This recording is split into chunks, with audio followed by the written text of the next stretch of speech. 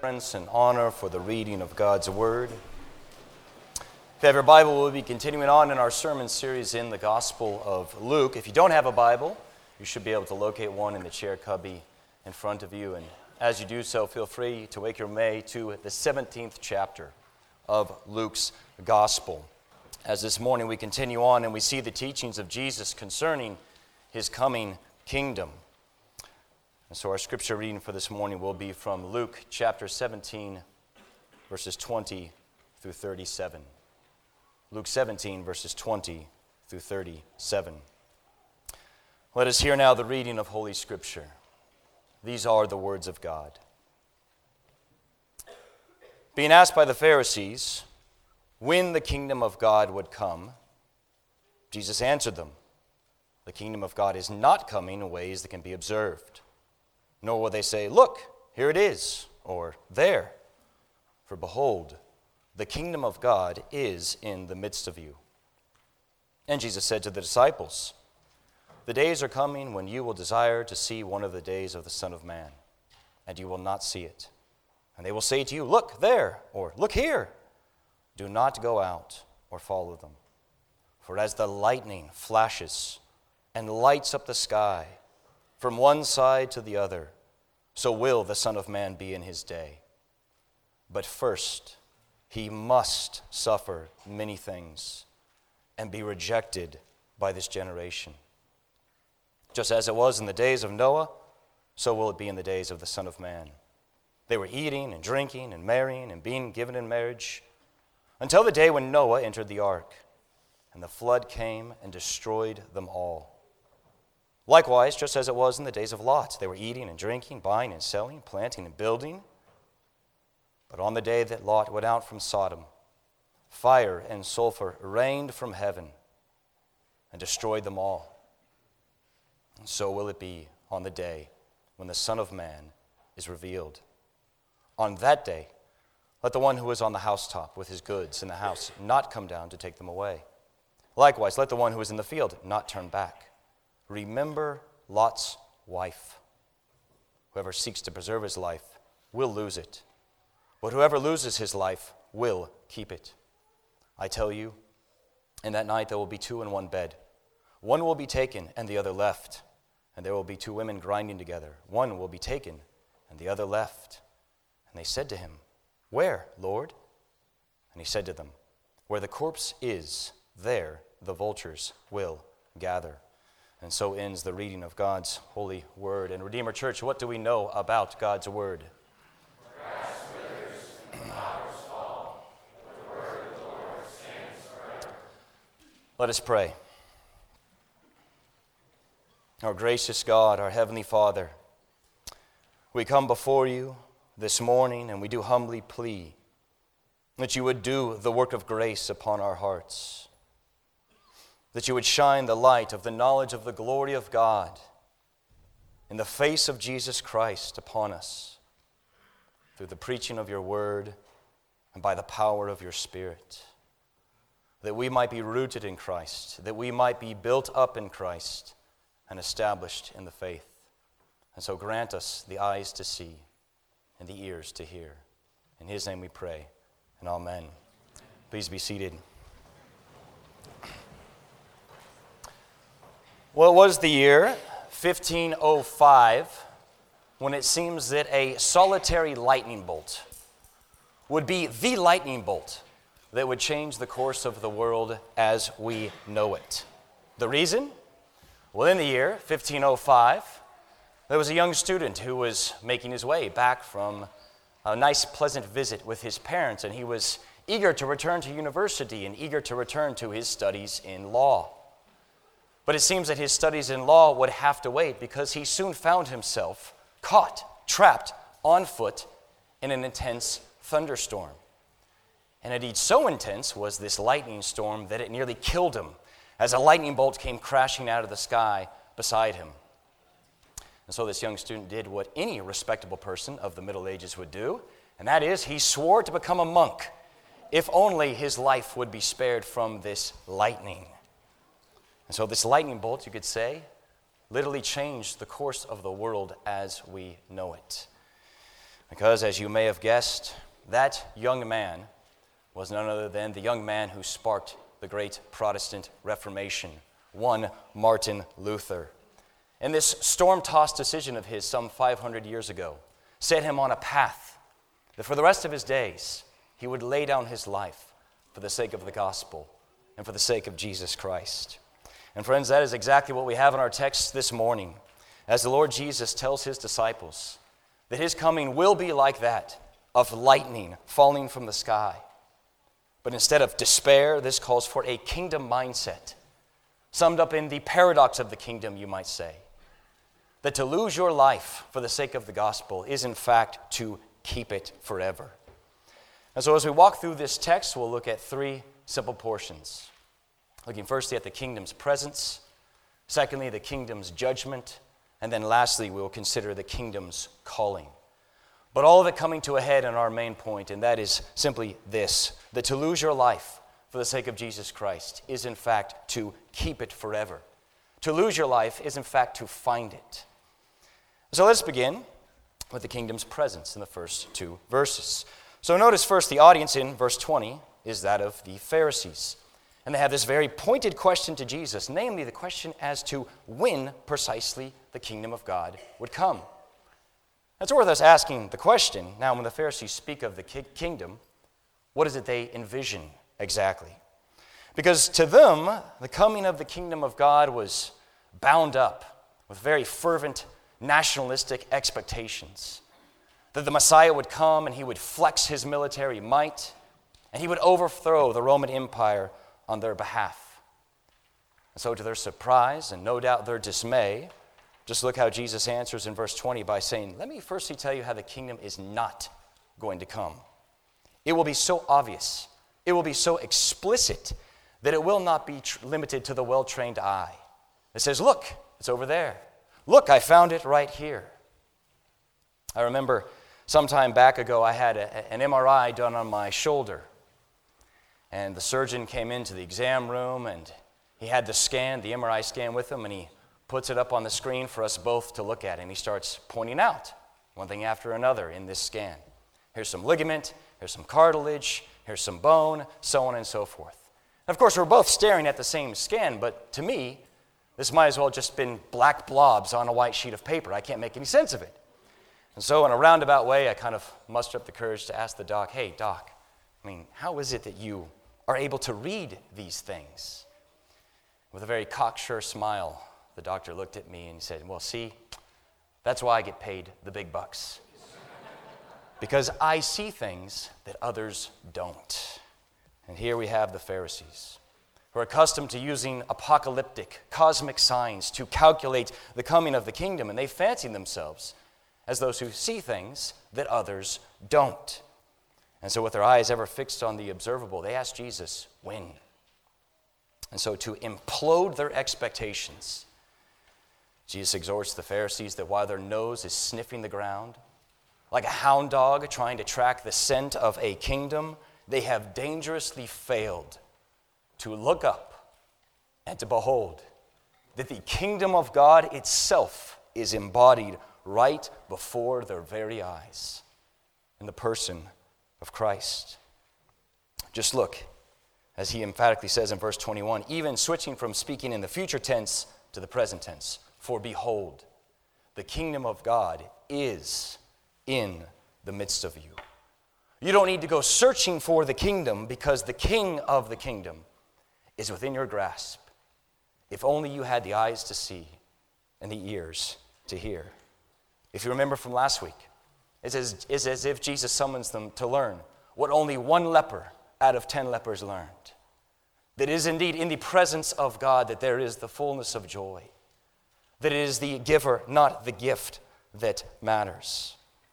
And of course, Jesus' point in all of that is that merciful work was kingdom work. We've seen it all throughout Luke's gospel, that Jesus heals to show Satan's demise and the kingdom's triumph. Jesus promises to bestow the Spirit as the kingdom's pledge. Jesus comes proclaiming the good news of the kingdom. His miracles display the power of the kingdom, and all of it pointing to the truth that future kingdom is now also a present reality because the King has come. Students, if you're not already, I'm sure that you will become very familiar with the term transfer student. Transfer student is, of course, a student who stops studying at one university or college and starts studying at another university or college by way of a transfer. Of course, when you're a student, that means new books, new classes, new teachers. In short, it means almost an entirely new way of life. Students, you need to know that if you are in Christ, you are already, both now and forever, in a far more glorious way, a transfer student. You have been transferred out of darkness and into the kingdom of His beloved Son, and it means a whole new way of life, so to speak. A life empowered by the Spirit, a life of fellowship with fellow kingdom citizens. And if you're here this morning and not a Christian, know that you are not very far from the kingdom this very morning, as you are with the covenant people of God. This is why for us, as a church, what a glorious reminder that though the church is certainly not identical to the kingdom of God, the church is, in a sense, the outpost, the colony of the kingdom of God. That we are not just a man-made social club. We are not a group of nice, well-mannered people, though I'm sure you all are very nice indeed. But rather, we have been made blessed citizens of an unshakable kingdom, such that the gates of Hades cannot, will not prevail over it. And so on that ominous note, let us look now at the kingdom's judgment in verses 22 through 31. You'll notice, firstly, the audience now switches from the Pharisees to the disciples, as you see in verse 22. And he likewise tells his disciples that his coming will not be a game of pin the tail on the kingdom. Instead, as you see verse 24, it will be so obvious, it will be so undeniable as lightning. For as the lightning flashes and lights up the sky from one side to the other, so will it be with the Son of Man. Kids, the next time you are in a thunderstorm, I want you to notice the lightning. Or better said, I want you to notice how you always notice the lightning. That out of that great big black sky, that when that lightning flashes, your eye always seems to dart to the lightning. And there's that mix of awe and fear in your heart. Well, kids, know that the coming of Jesus Christ will be more glorious and more awesome than that coming, than the brightest light in the darkest of skies. Now, you probably still have the burning question, well, just what is this day that Jesus speaks of, and why does he keep using that curious phrase, the Son of Man? Well, it's worth remembering the phrase Son of Man occurs in books like Ezekiel, but most noticeably in Daniel 7. We have the Son of Man coming before the Ancient of Days, and he receives dominion and glory in an unshakable kingdom. Now, my humble interpretation, this is a reference not so much to the second coming of Christ, but a reference to his resurrection and his ascension when Jesus comes to the throne of God, and he indeed receives dominion and power and an everlasting worldwide kingdom, which in many ways makes sense in light of the very next statement, a statement as unexpected as it is ominous. In verse 25, Jesus says, but first, he must suffer many things and be rejected. It's difficult to think of two more dissimilar, unalike images than this. Here on the one hand, we have the splendor, the awesomeness, the luminosity of lightning crashing down. And then the pain and shame and dark humiliation of the Son of Man being rejected. And the Lord Jesus is telling both them and us alike that you will not understand my second coming until you understand my first coming. That the cross comes before the crown. That the road to glory is paved with sufferings. Jesus cannot but speak of the kingdom's glory without speaking of the cost of the kingdom. For he tells them, I must. I was appointed for this purpose, to be a man of sorrows, to be pierced for your transgressions, to be crushed for your iniquities. that your sins might be carried far, far away.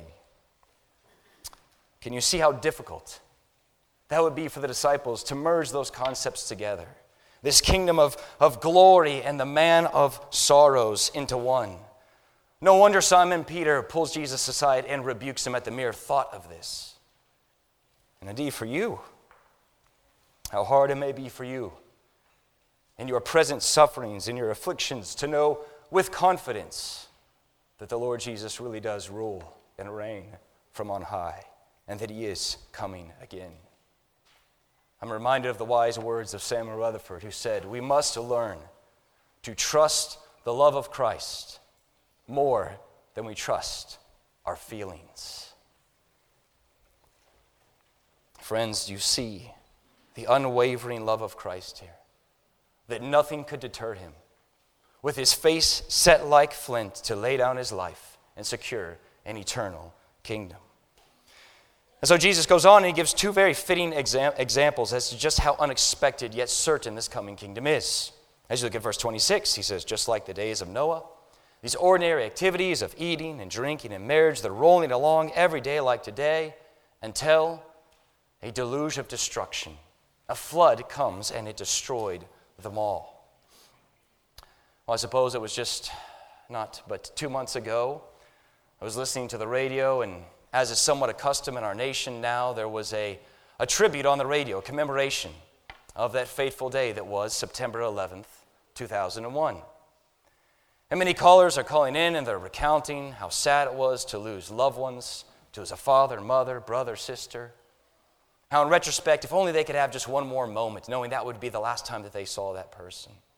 Well, there's one caller that really caught my eye, that stayed with me, because he recounted with such chilling dread when he said, the funny thing was about that day was that it began like every other day. It was just an ordinary New York day. And Jesus is saying, so will it be on my day.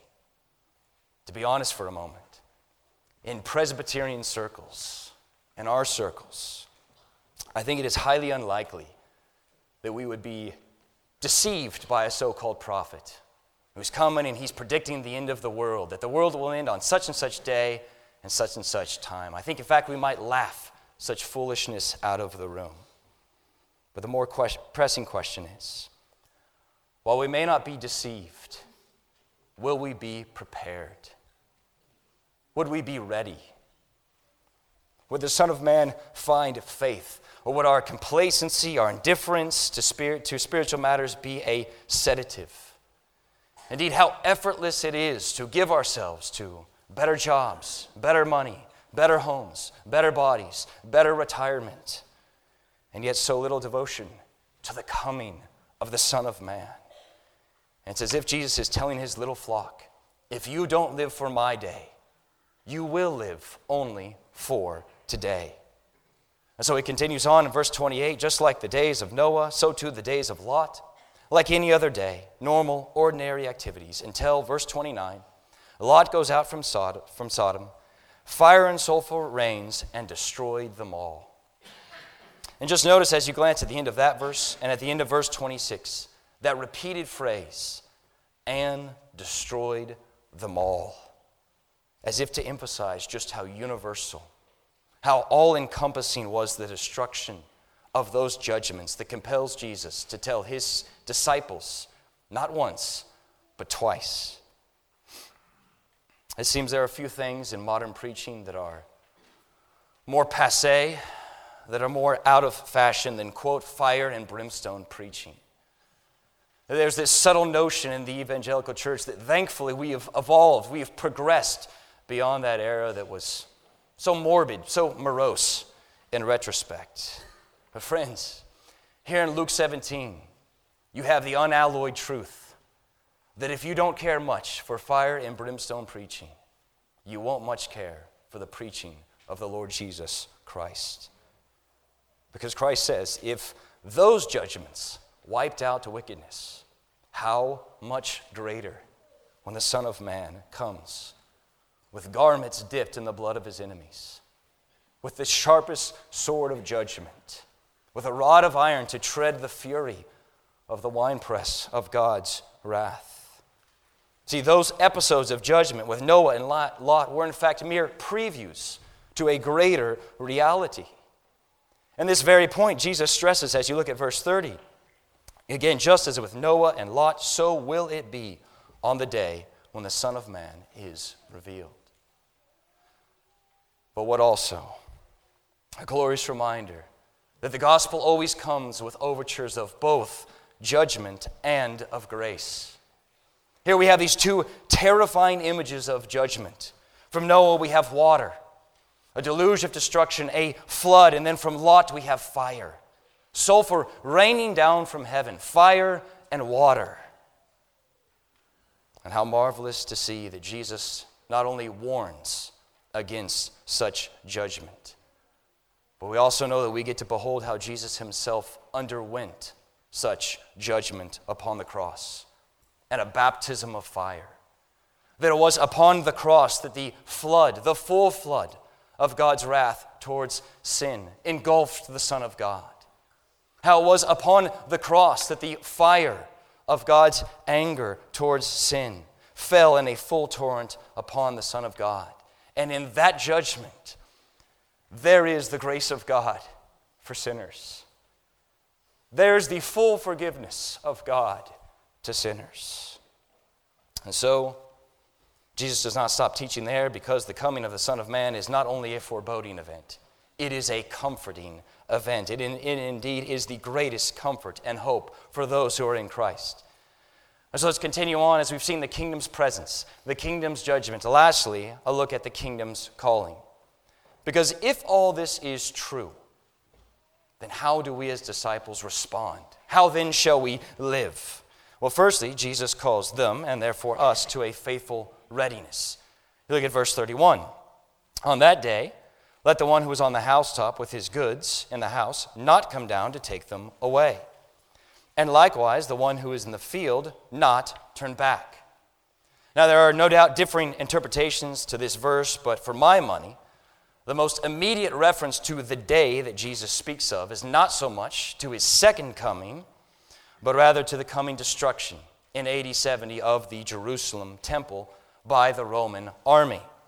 And Jesus is telling his disciples, look, when you see those Roman legions coming in, that is not the time to go down and pack your big screen TV and your favorite pair of golf clubs.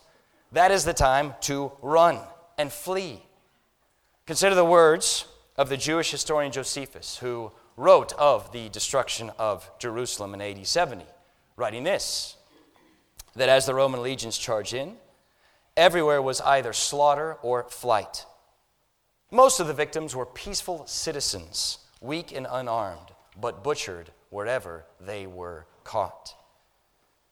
Now, regardless of AD 70 or the end of time, do you hear what Jesus is telling his flock?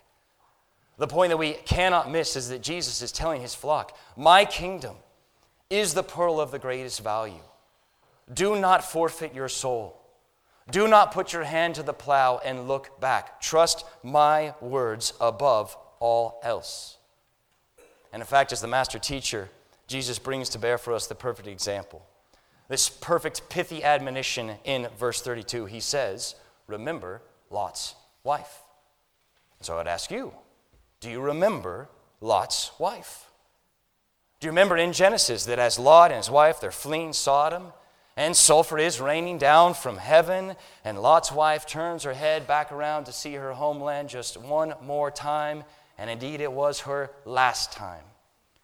And seeking to preserve her life, she's turned into a preservative as she becomes a pillar of salt. But now is the matter of why. Well, I think it's fair to say that it is not so much because of where she looked, but because of what she loved. God had just mercifully delivered her, providing redemption, and yet there's this lustful longing in her to linger just a little bit more in her iniquities. It's as if that turning of her head testified, Lord, just one more moment, just one more fleeting passion. Just let me keep my toe dipped in the pleasures of the world for just a little longer, because my citizenship really isn't in heaven after all. I left my heart back in Sodom. See, the truth is the way that she acted in that day revealed the way that she had acted in every other day leading up to it. And so this tiny, tiny verse, remember Lot's wife, in a unique way summons us. Remember the Lord Jesus Christ. Because who we are today, and what we cherish today, and what we value today, and who we love today is molding us and preparing us for the coming day of Jesus Christ. Secondly, Jesus not only calls for a readiness, but even for a renunciation of one's life. With the next verse that really is both a promise and a command wrapped in one. As you look at verse 33, whoever seeks to preserve his life will lose it. Whoever loses his life will keep it. I've thought there may be fewer verses that require more faith to grasp, that are more upside down and inside out, that grate against our flesh. And yet at the same time, there are fewer verses that when believed and obeyed and grasped by faith, bring greater reward and joy and blessing and life itself. Do you want to keep your life? Then lay it down. If I could put it this way, the only way not to waste your life is to waste your life. If you don't want to waste your life, then be sure to waste your life. I'll put it this way. Do you recall Mary and her alabaster flask? We met her in Luke 7. If you remember that story, Mary comes in with her expensive ointment, very expensive ointment. And she comes in, and what does she do with it? Pours it out. Waste it. Pours it out. And all the onlookers say, Mary, you wasted this. You wasted this expensive ointment. And what does Jesus say? This waste wasn't a waste at all because it was done for me. This was, in fact, a beautiful thing. And friends, so it is with all of your life. You want to preserve your life, then give it away. Just think with me for a moment practically how this shakes out. This is God's economy in all things. Husbands, you want a lovely wife, then give yourself up for her in imitation of Christ. How about in parenting? Parents, to bring your children up in the nurture and the admonition of the Lord will require nothing less than you laying down your life, saying, my life for yours. But then what? Your children rise up and they will call you blessed. Children, obey your parents in the Lord. And what? It'll be miserable? Obey your parents in the Lord that it might go well with you. How about in service? The man who waters others will himself be watered. How about in sacrifice? Present your bodies as a living sacrifice, and you will be what? Destroyed? No, unto transformation, the renewal of your mind. How about in persecution? When you are hated for my sake, for the sake of the gospel, what is the response? Rejoice. Rejoice because your reward is great. Your reward is in heaven. Well, how about death? Surely this doesn't even apply up to death. And what does Paul say? To live is Christ and to die is gain.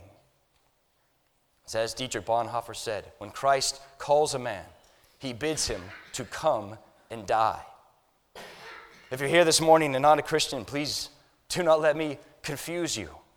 The call of Christ to you is not one of moral improvement. It's not to be a better person. It's not to get some religion in your life. The call of Christ to you is to die.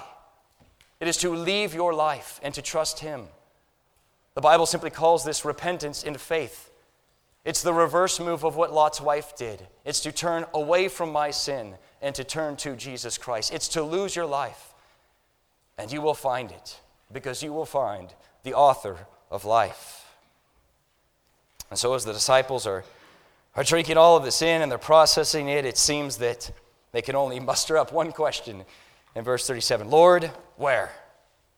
Remember, we open with the question of when. Now this is where. Where? The lightning, the destruction, the one being taken, the other left. Lord, where is all of this going down? In verse 37, Jesus simply colorfully reaffirms what He's already said. Where the corpse is, the vultures gather. I'm sure you've driven down a Texas highway before many a time and you've seen circling in the air vultures.